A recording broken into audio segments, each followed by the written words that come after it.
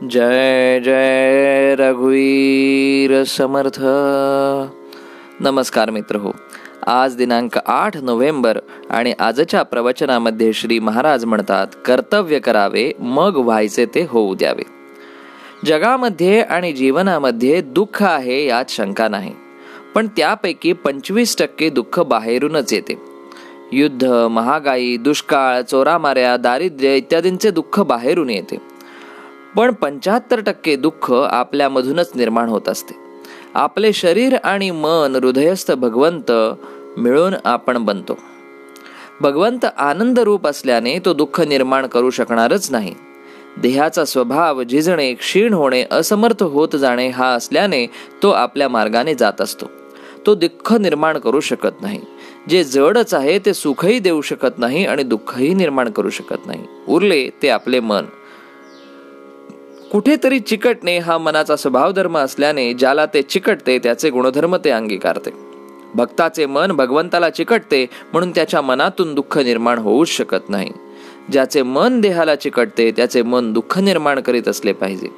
भगवंताहून वेगळेपण आणि देहाशी एकपण या एकच नाण्याच्या 2 बाजू आहेत. देह लहान आहे, आकुंचित आहे, तात्पुरता आहे, शांत आहे.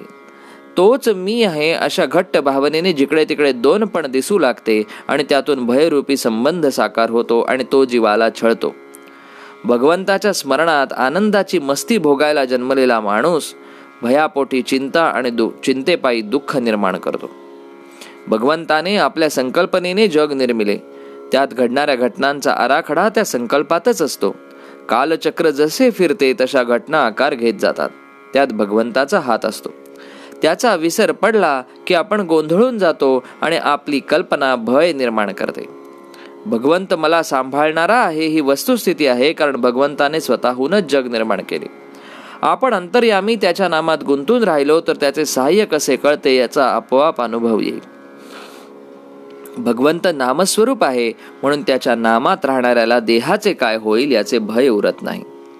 आपल्या प्रयत्नाने जेवढ्या गोष्टी करता येतील तेवढ्या करा, त्या होतच असतात. प्रयत्नाने फक्त आपला हात लागतो.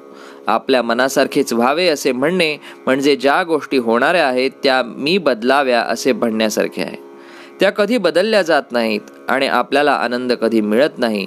म्हणून म्हणतो, रामावर निष्ठा ठेवावी. माझे कर्तव्य मी केले आहे ना, ते करीत असताना मी अनिती अधर्माने वागलो नाही ना. आता जे व्हायचे ते होऊ देत, कुठे काळजी करा. ही वृत्ती ठेवून जगात जो वागेल तोच मनुष्य सुखी होईल. म्हणून आजच्या प्रवचनामध्ये श्री महाराज म्हणतात, देहाचा लगाम भगवंताच्या हातात द्यावा आणि नामस्मरणात मजेत दिवस घालवावे. धन्यवाद. जय जय रघुवीर समर्थ.